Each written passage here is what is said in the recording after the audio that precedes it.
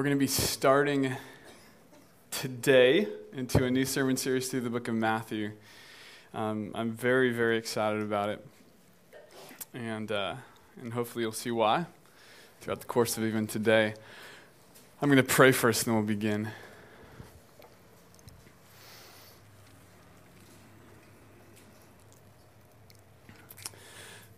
Heavenly Father, I pray in the name of Jesus that, God, you will just enlarge our hearts with hope today. Hope, not that we fill in the blank for, but hope in what you desire for us. God, I think we live by our own desires so much. And then when we come to the scriptures and you're presenting your story and your hope for us, and our hope doesn't match up with what you hope, God, there's a confusion that oftentimes ensues from that. And I pray, God, that we will just be silent in our hearts and minds, that we can hear from you today.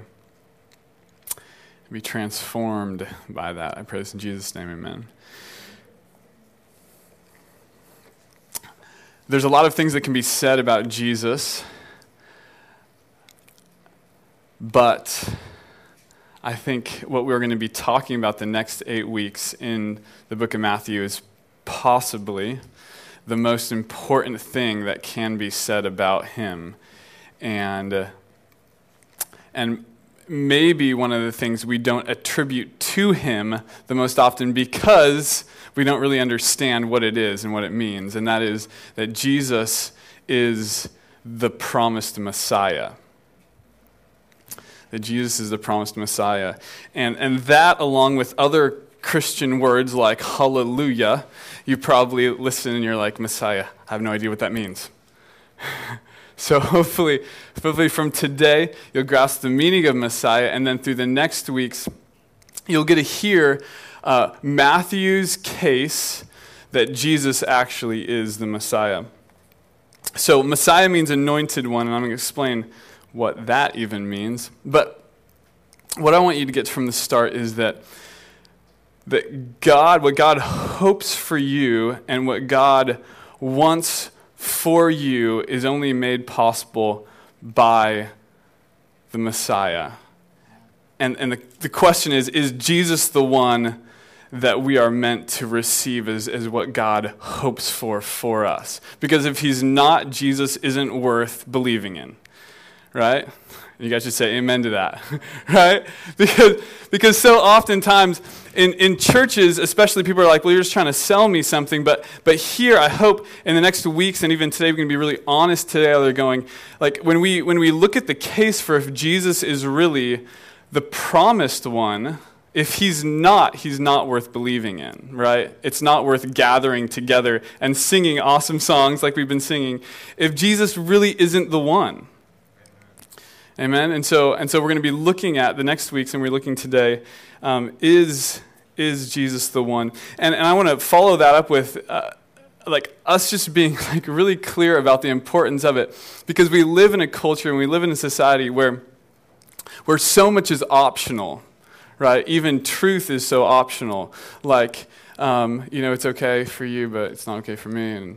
And, whole explanation. But for the Christian, we should be saying, no, it's not just truth for me. It's truth for everybody, right? I'm not going to, stake my life upon this. If I can't give this to you and go, no, this is the real thing. Like, if you believe this, your whole life will just, right, be changed. Right? If it's not going to change me, I'm not going to believe it. And so, is Jesus the one worth believing in? The book of Matthew was written specifically with a Jewish audience in mind, and we have to come into understanding that. The Christian story is not a story that began with Jesus. It's a story that began with the creation of the world. Right? And we just got through the first 11 chapters of Genesis in our last series. And that helps us identify that the God who created the universe had an intention and a plan for the universe, right? For people. And we looked at, he made human beings, he made you and me in his own image. And so when we're like all weird and creative and like do spasmodic things and we love really outrageously and then we get super upset and we act in these ways. And, Mark Twain would say, humans are the only animal that blushes. Well, the reason why is because we're different than everything else, right? And so as we look at that in the Bible, and it begins explaining why we're so unique as human beings, it then explains why we're so broken also as human beings. All right, so it explains the universal setting, and then it explains the universal issue, which is that our relationship with God is screwed up because we decided to want to trust ourselves more than we trust Him. And then when you come to the promise of Messiah, which, like my dad said earlier, happens immediately in Genesis 3:15, it says that there's a promised one that would come that's going to beat up on Satan, right? Crush him, right? And we all say, amen. Crush Satan. Do it, right? We want that, right? Because as long as Satan isn't crushed, right, we're crushed under the weight of sin, right? We are freely his slaves, right? That's what happened when we said, no, I want to be my own God. Well, we can't be our own gods. We're not in that place. And so all we're going to do is believe a lie. And when we believe a lie, we put ourselves under Satan's power because he is the king of deception, it says in the Bible, right? And so what we're looking for is one who will save us from that deception. And so there's this promise of Messiah throughout the whole Old Testament, right? The whole Old Testament that one day the anointed one, the Messiah, would come and would save the people. And so one of the coolest proclamations is when in John the Baptist says, "Behold the Lamb of God who takes away the sins of the world," right? That's a moment where everything just stops. And they go, that's the one. But the case Matthew makes in the book of Matthew is this: that when John the Baptist said, there's the one, no one really believed him, right? And so Matthew has to make this case for a man who was rejected by the Jews, right? That all of the Jewish scriptures of the Old Testament point to the Messiah, and yet when the one that we say is the one came, they didn't see it. But he's not just this new, there's so many new religions that happen. They come up out of nowhere like a Jehovah's Witness or Mormons, or they create something new. But Christians, we're not creating anything new. We're going, see, the Old Testament, the story continues. The story seamlessly continues. There isn't this abrupt stop and then everything changes, right? It's that the fulfillment all comes in Jesus, but the Jews didn't see that. And I want to share with you a couple of thoughts. I read a lot this week on the Jewish perspective, and I'm actually meeting this Wednesday, if you guys want to follow up with me about that, with a Messianic Jew for coffee. We're going to just talk, because Messianic Jews are Jews who have still practice a lot of the Jewish tradition, but they believe that Jesus is the Messiah. And so the Jewish tradition, what that looks like is this. There's a commentary to the Mishra Sanhedrin, and I want you guys, as you listen to this, to think of this long longing for a Messiah that they have.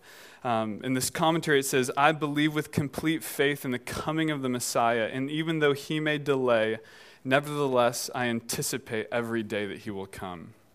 That's the culture of the Jewish people. From before, we as Gentiles are people that we don't have really a collective vision or a collective hope, right? We're kind of all over the place. But the Jewish people had this amazing collective hope, right, in the Messiah that would come. The belief in the coming of the Messiah, they said, is deeply embedded in the conscience of the Jewish people. In a book by Irvin Howe, he describes, listen to this, earlier generations of Jewish socialists who were secular, it says, although their ideology was secular, their yearning, hope, and struggle for a better world was rooted in the ancient Jewish belief that the Messiah eventually would come and inaugurate a new age of justice and peace. There's an old poem that says this, an old Jewish poem: being a Jew means running forever to God, even if you are his betrayer. It means expecting to hear any day, even if you are a naysayer, the blare of the Messiah's horn. Right? So to be a Jew means even if you're a Jew that betrays your Jewish heritage, it's one that lives with an expectation that if you hear the coming of the Messiah, you're going to go, okay, he's here, right? I mean, this is amazing. This is this collective vision of the people. And yet with this long period of time when the Messiah didn't come, there grew a skepticism among the Jewish people. In the first century, there was a rabbi. The first century, so this is while the Gospels are being written, right? There was a rabbi who famously said this, and most sites that Jewish people have on the internet talking about the Messiah quote this rabbi, and it says, if you should happen to be holding a sapling in your hand, when they tell you the Messiah has arrived, first plant the sapling and then go greet the Messiah. Right? So there's a real skepticism among them. So if you hear, oh, the Messiah has come, they'd heard that before so many times. So if you hear, oh, here he comes, and you have a sapling, a small tree in your hand, you just go plant that first, because it probably isn't the case. There's another story. A story tells of a Russian Jew who was paid a ruble a month by the community council to stand at the outskirts of town, so he could be the first person to greet the Messiah when he comes. And when a friend said to him, the pay is so low, the man replied, true, but the job is permanent. Right? So there's this incredible skepticism that the Messiah would come. And yet there's this continual running after God by the Jewish people, which is incredible.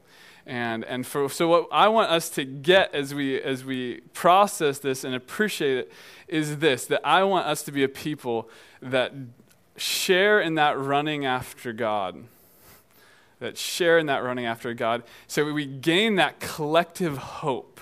Because unless we share a collective hope as a church, when the fulfillment comes, it will be of no pleasure to us. It will be of no joy to us. It will be something, and honestly to us, the idea of Jesus being God is such a common one that we treat it as if it's not special, like my dad was sharing earlier. We treat it as if it's not special.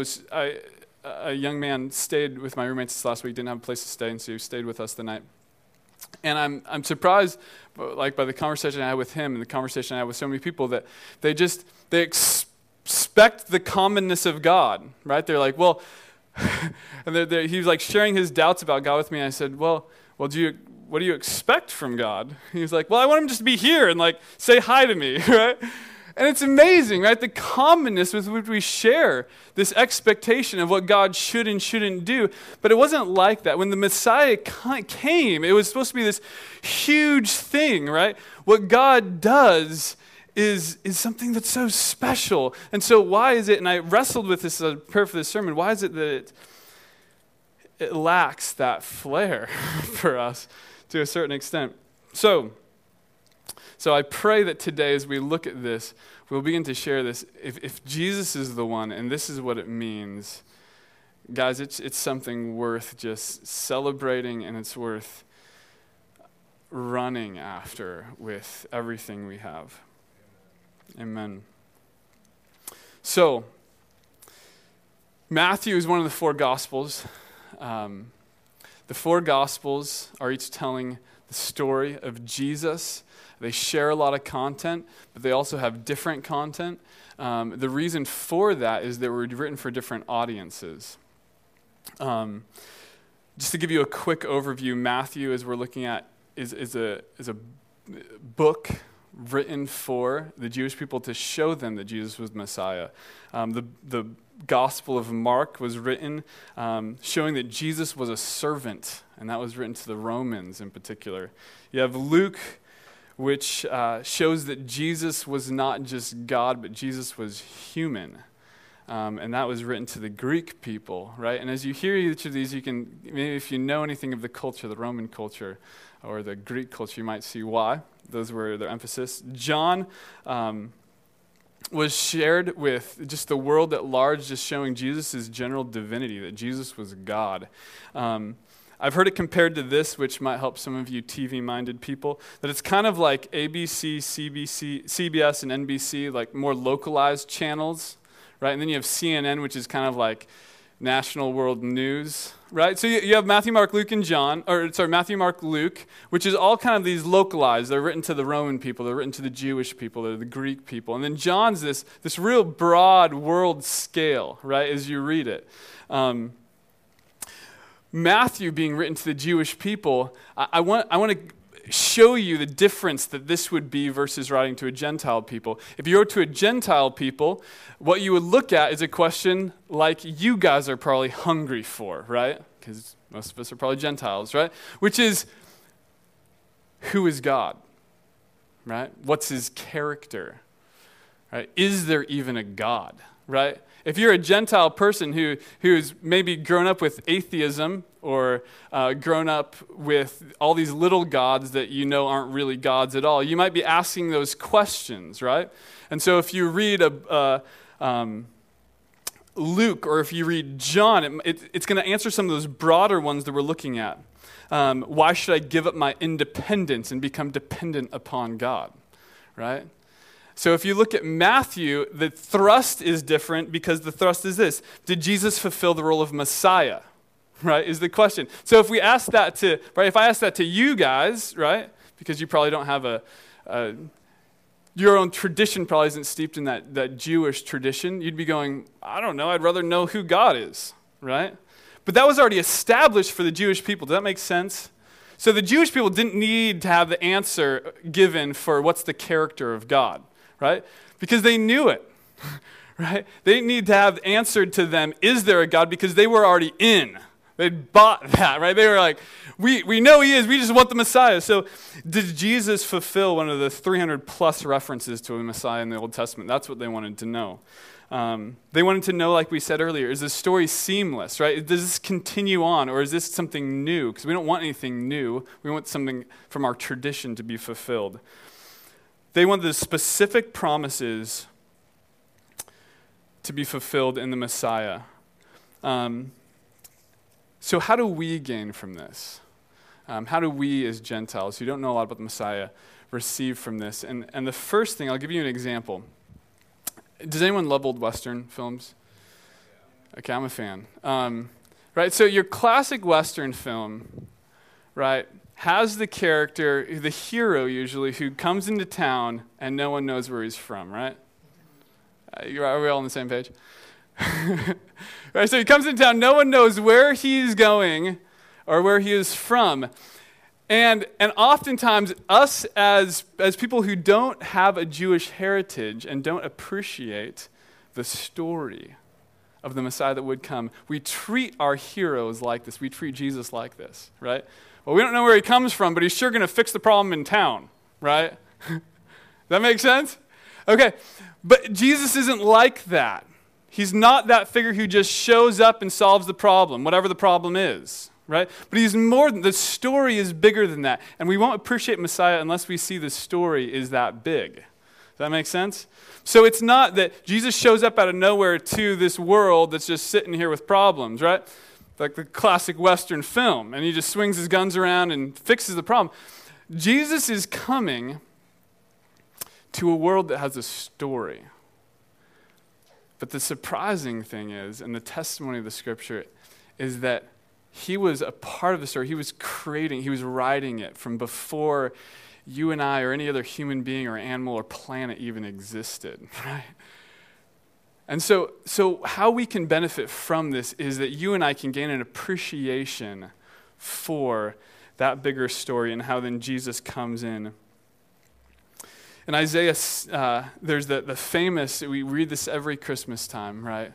Of the child that would come and be born who would be Almighty God, everlasting Father, Prince of Peace, wonderful Counselor, right? And that's part of this story, right? This waiting, this anticipation that we have.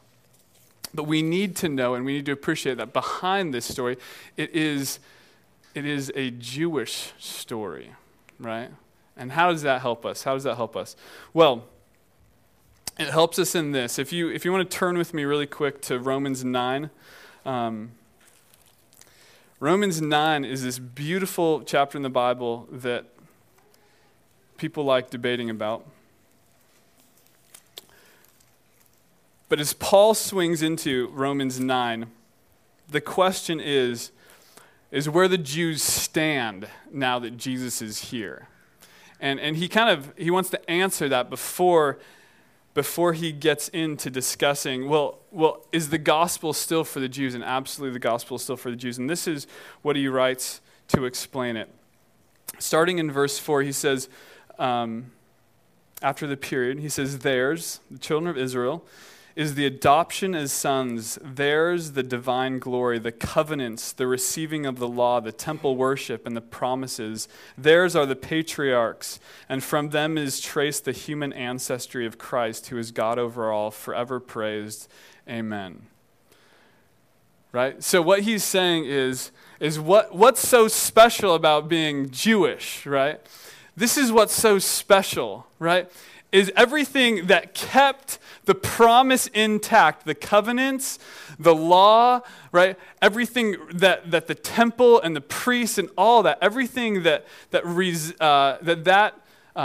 was meant to point to was kept by the Jewish people. And that's super special, right? In Romans 1, Paul writes this, he says, I'm not ashamed of the gospel because it is the power of God for salvation for everyone, every single person who believes, first for the Jews and then for the Gentiles. And why does he write it like that? First for the Jews and then for the Gentiles? He writes it like that because it was this Jewish thing that they kept going, right?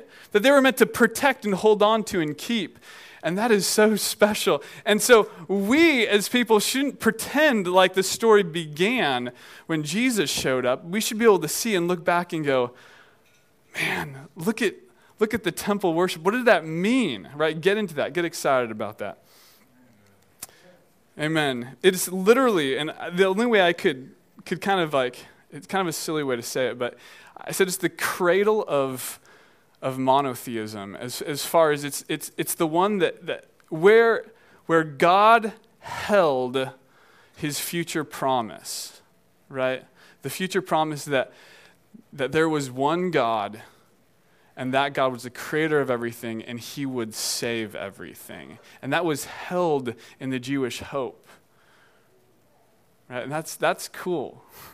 That is so special. So as we get into Matthew 5, the question is going to be,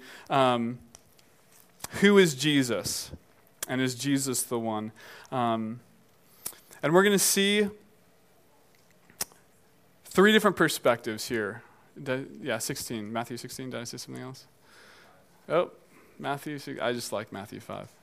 Matthew 16 is where we're going to be. And we're going to look at three different relationships, I'll say, to the Messiah.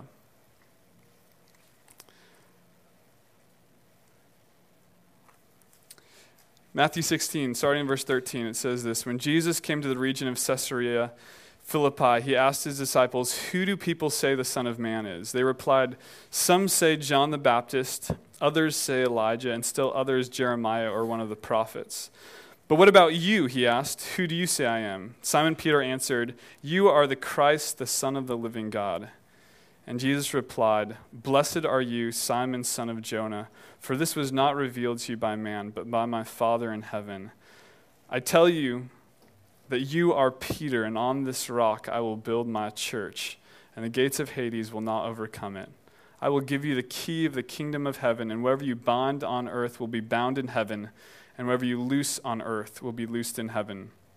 And then he warned his disciples not to tell anyone he was the Christ. So setting.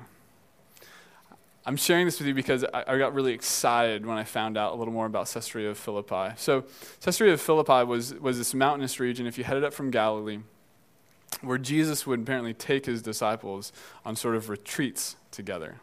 Have you guys ever been on like a men's retreat or a women's retreat?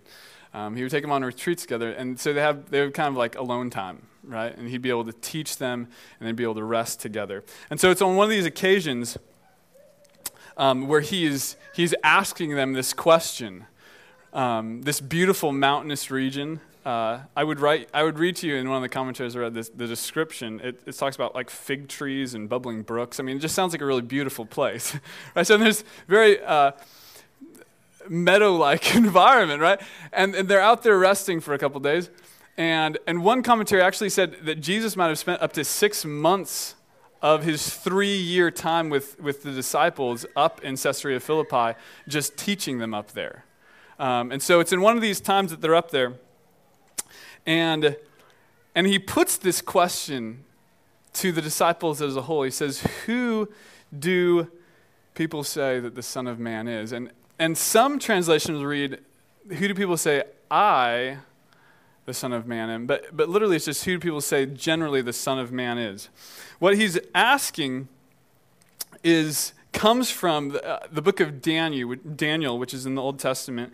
And in Daniel 7, there's these 2 verses, 13 and 14. It says, Daniel says, "In my vision I looked, and there before me was one like the Son of Man coming with the clouds of heaven. He approached the Ancient of Days and was led into his presence. He was given authority, glory, and sovereign power. All peoples, nations, and men of every language worshipped him. His dominion is an everlasting dominion that will not pass away, and his kingdom is one that will never be destroyed." So that's the Son of Man, right? This one whose dominion will never end, one who has authority and power over all things. So who do people say that the Son of Man is? Who do people say that will be when he comes? And their answer wasn't Jesus, right? Which is interesting.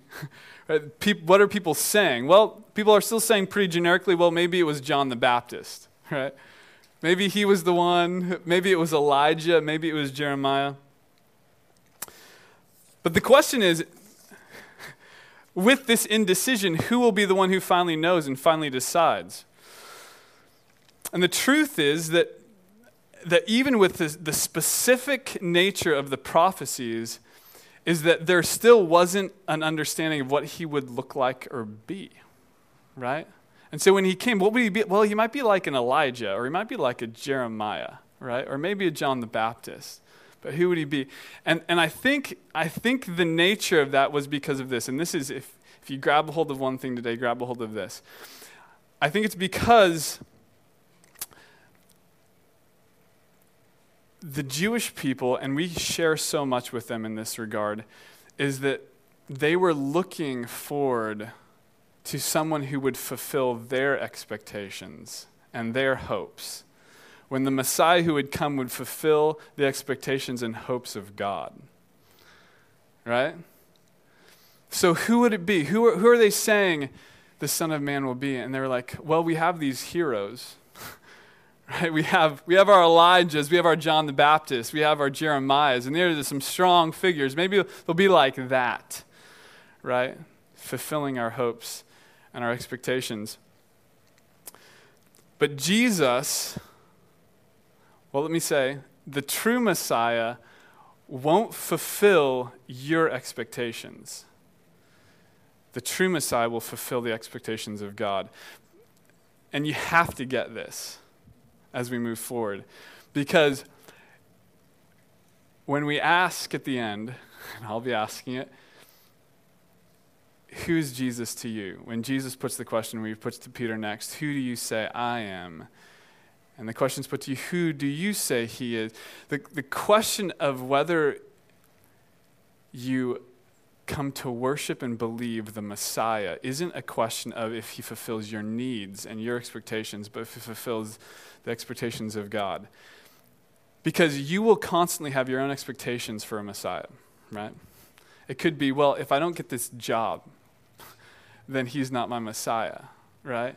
I have this issue in my family, and if he doesn't step in here, he's not the Messiah, right? And so we localize it. We make it so individualized. There would be no Messiah that would meet the whole needs of every single person in their own expression, right? Because God is never going to be a mirror of our expression, right? A mirror of what we want, right? But he's wanting to transform us into what he is like. And so he's going to send a Messiah who can do that, who represents him and his expectations and his hopes. And he's going to call us to hope in that. And he's going to raise us up to hope in that, which is way better than our own expectations. Amen? Amen. So Jesus, without dwelling upon what their hopes and expectations are, he moves to the next meaning of Messiah, the revealed meaning of the Messiah. And he asked them, what about you? Who do you say I am? And Peter is this bold guy. You get this picture of him being kind of this bigger fisherman, right? Who just kind of like speaks and then thinks, which I think, if you're not that guy, you know that guy. And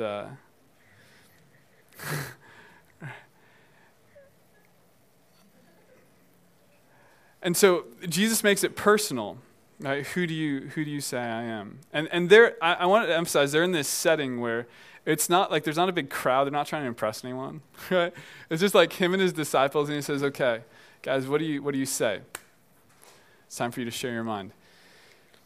And Peter steps up first. And it's interesting that he would ask the disciples, even because these are predominantly uneducated men, right?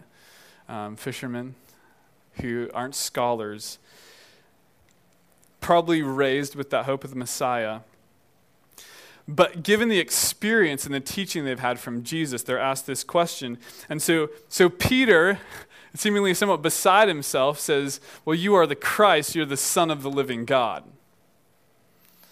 You are the Christ, the Son of the living God. And Jesus gets really excited about this. And he goes, yes, but you don't know what you're talking about. Right? It's crazy, right? Because Peter just comes out with this, and Jesus' response to them is, blessed are you. And this is the same word in the Beatitudes, Matthew 5, where it's like, blessed are the poor in spirit, blessed are the meek, blessed are those who hunger and thirst. Right? And that word blessed literally means happy. And he goes, happy are you, Simon, son of Jonah, for this was not revealed to you by men, but by God. Right? He's like, no one told you this. And he's like, and you didn't come up with this, but I'm telling you right now. And he goes, I'm so excited because of this. He goes, that there is a testimony right now that you're proclaiming that someday you will get, but you don't get it yet. Right? And so God is at work in Peter. Peter doesn't get the work that's going on yet, but God is speaking through Peter. And so there's the first meaning of Messiah that we got, which is the popular meaning of the Messiah. What's popular? And we have a lot of those right now. And the second meaning of the Messiah is the revealed meaning of the Messiah, right? There's a revelation to who the Messiah will be. It will be the Christ, right? The Son of the living God. And Peter says that sort of beside himself. And there can be a lot of us who say those things but don't really get them yet, right? Like Peter.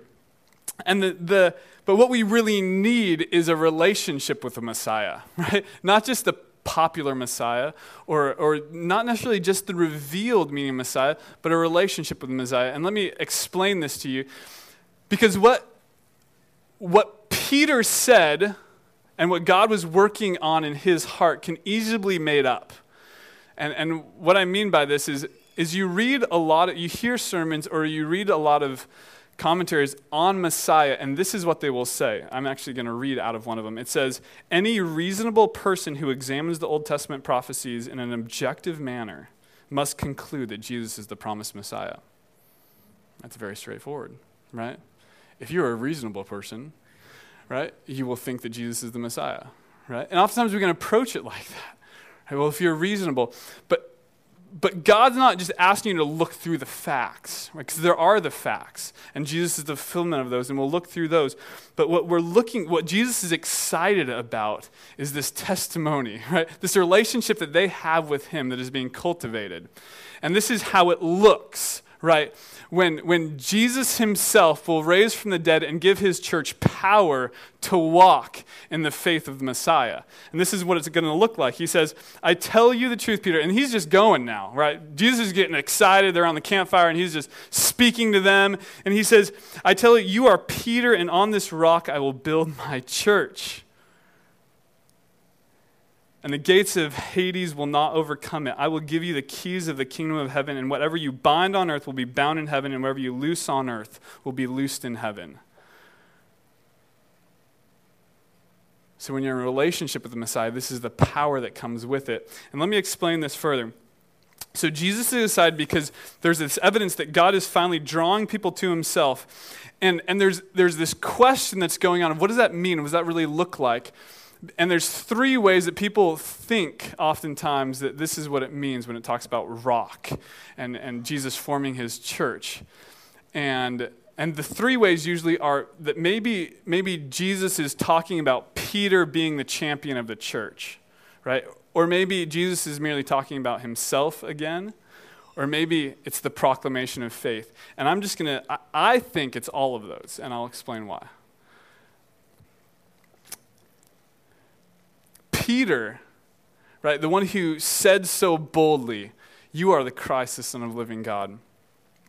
Peter was a rock. Jesus gave him that name, but he was a rock that was going to be shaped into someone who could be a rock for the church. You don't even have to turn to the next chapter to see how Peter's being shaped. In verse 23, if you just look right down, it says Jesus turned to Peter and said, get behind me, Satan, right? You are a stumbling block to me, right? So Peter isn't ready to be a rock for the church, right? So people are just like Peter, you're the guy, you get it, you get that Jesus is Messiah, so you're going to be the champion. Peter's one who's being shaped also, right? He's in relationship with the Messiah, and he's being shaped by that. In Galatians 2, in one of the books Paul wrote later on, Paul shares of this experience he had with Peter, and where he confronts Peter, and literally he says, I opposed Peter to his face because he was clearly in the wrong.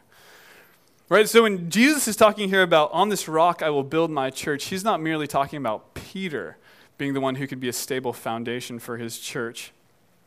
But Peter indeed would be the bold voice for the church of God, that being shaped, God would use to build his church. And what is so cool about this, guys, is that when the Messiah is believed upon by faith, and you go forth like Peter proclaiming that we are stones, we are building blocks in that kingdom, in that church. So Jesus himself, how does Jesus fit into this? Jesus is the Messiah. And I want to show you really quick how Jesus fits into this. Jesus is the one who makes this all happen. That's how Jesus is the Messiah, right? We understand Jesus is the Messiah because he has the authority, and he carries the authority of God to establish his church for his people. Reading this, it says, I tell you, Peter. Later on, it says, I will build my church. Later, it says, and I will give you the keys. So Jesus is the one who, by his authority, the church is being established. So when Jesus says, I tell you, he says, Peter, I am the one who has the authority to proclaim to you that I, the Messiah, have come. When he says, I will build, it says Jesus, not merely Peter, is the one who has the authority to establish his church. And when he says, I will give you, literally he is saying, I'm the one who will defeat the powers of Satan, hell, and the devil. And I'll be the one who's able to give that power to the church to enjoy. So Jesus is both the builder and the giver of all good things to his people, the church. And that's when we say, who's the Messiah? Who is the one who can do all these things? Well, it's Jesus, right? Jesus alone can tell. Jesus alone can reveal to us that he is the one who is the Messiah. Jesus alone can build up a church and a people who can say, Jesus is Lord, right? And Jesus is the only one who that church who proclaims by faith Jesus is God. He is the one alone who is giving to that church the power to live by. Right? So it's not your own power. It's not your own amount of belief. So really quick, let me explain this. You guys are getting this look like this. So let me explain this. So you have a promise of a Messiah that would come and a people that would be shaped and formed around the belief in that Messiah. They would be released from the destructive power of sin and become a kingdom set apart to God. Okay? And Jesus is saying here, he goes, I am telling you this. I am building you up into this, and I am giving you the power and ability to live in this. And so not only does Jesus meet all the expectations of God in the Messiah, but he meets ultimately, as we're shaped, our greatest hopes and longings. Okay, and he's shaping us into that. So what we meet, you sometimes meet these people, especially those who are recently saved, that have this sort of, I have no other way to describe this. They're sort of like Twitter-pated, have like a man crush. They're like really excited about Jesus, right? And they talk about him so much. And you're like, wow, they talk about Jesus a lot, right? And maybe if you haven't seen who the Messiah is, you're going like, wow, I wish they would just shut up. But these are people who have come to see that Jesus not only is the fulfillment of it, but he's the enabler of everything they hope and long for in him, right? So like when Peter is being called to be a rock for the church, right? The hope for Peter isn't that he would wake up one day and be like, I am that cool. The hope for Peter is that this Jesus is going, don't worry, Peter, because I'm the one telling you what to say. I'm the one building you up into the Peter you're meant to be. And I'm the one giving you all the power to be the Peter you need to be. Right? And it's the same word for the church. Amen. Thank you, Rocky. So it's the same word for the church. And so you hear this and you see the pain and the suffering and the ravished nature of the world because of sin, and you go, how do we stand against that? How do we respond to the truth? And this is how we do it right here, is we heed the words of what Jesus is telling us,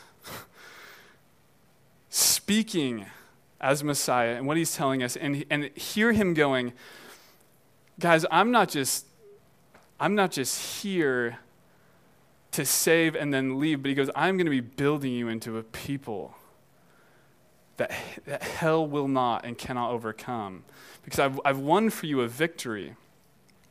And you're going to be a special people, and what I'm going to give you as a special people is the power to, what it says here, it says, and what you bind on earth will be bound in heaven, and what you loose on earth will be loosed in heaven. You are going to be an extraordinary people if you get this, that I'm the Messiah. I'm the Messiah, and all your hope, all your longings is staked on me, and you let me explain to you what your expectations should be. And we're being shaped by that. And so as those who come to him and share in Peter's proclamation, you are the Christ, you are the Son of the living God, we are that church, and we are that people who share in all these great promises.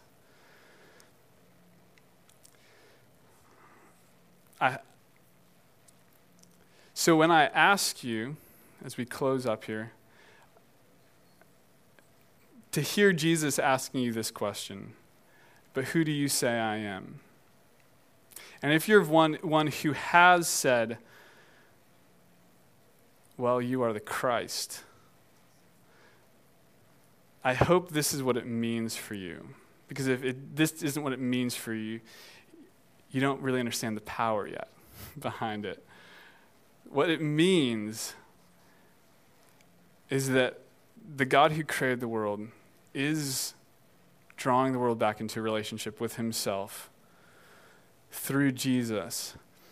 But it's not a simple short story. It's one that has incredible anticipation, right? And your heart's meant to feel anticipation. that excitement of, I know why it's broken and I know how it can be healed. And then when we see that promised hope, we're not to be a people that think by that faith, when we say faith, that means our own strength.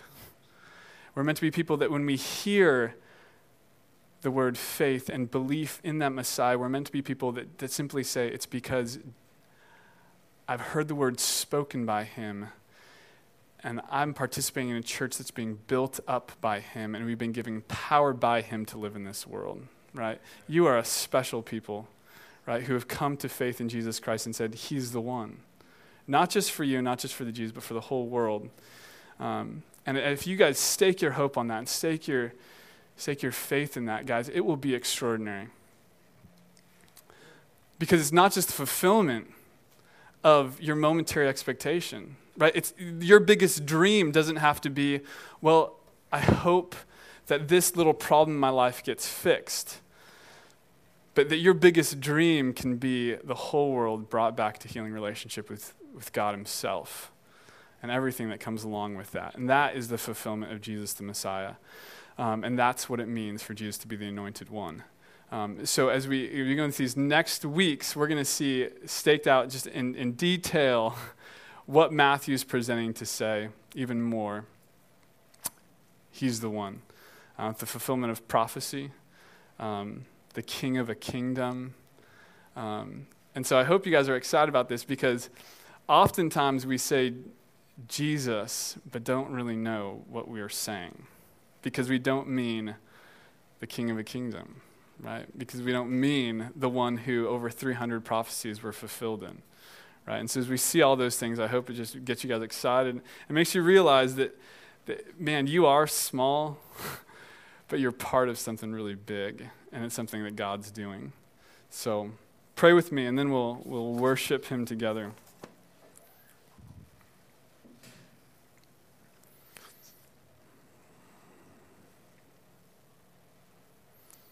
God, I remember that old song that says, change my heart, O God, make it ever true. Change my heart, and may it be like you. God, I found as I prepared for this, and I think even preaching it, that my heart is so small. I don't hope big enough. When I read the Bible, I don't always read it like this outlaying of history, saying, man, from the beginning to end, God has been involved in calling people to worship him, and worship him now, especially through Jesus Christ. God, I pray this is something that we not only hear now, but that we go through the week just dwelling upon, thinking about, and going, how would I respond to that question Jesus said of, who am I? Who do people say that I am? Who do you say I am? And then we really realize what it means to have faith in you, the one who will save the world. God, thank you for your word. Thank you for those gathered here. Bless them, God. Keep them. Praise in Jesus' name, amen.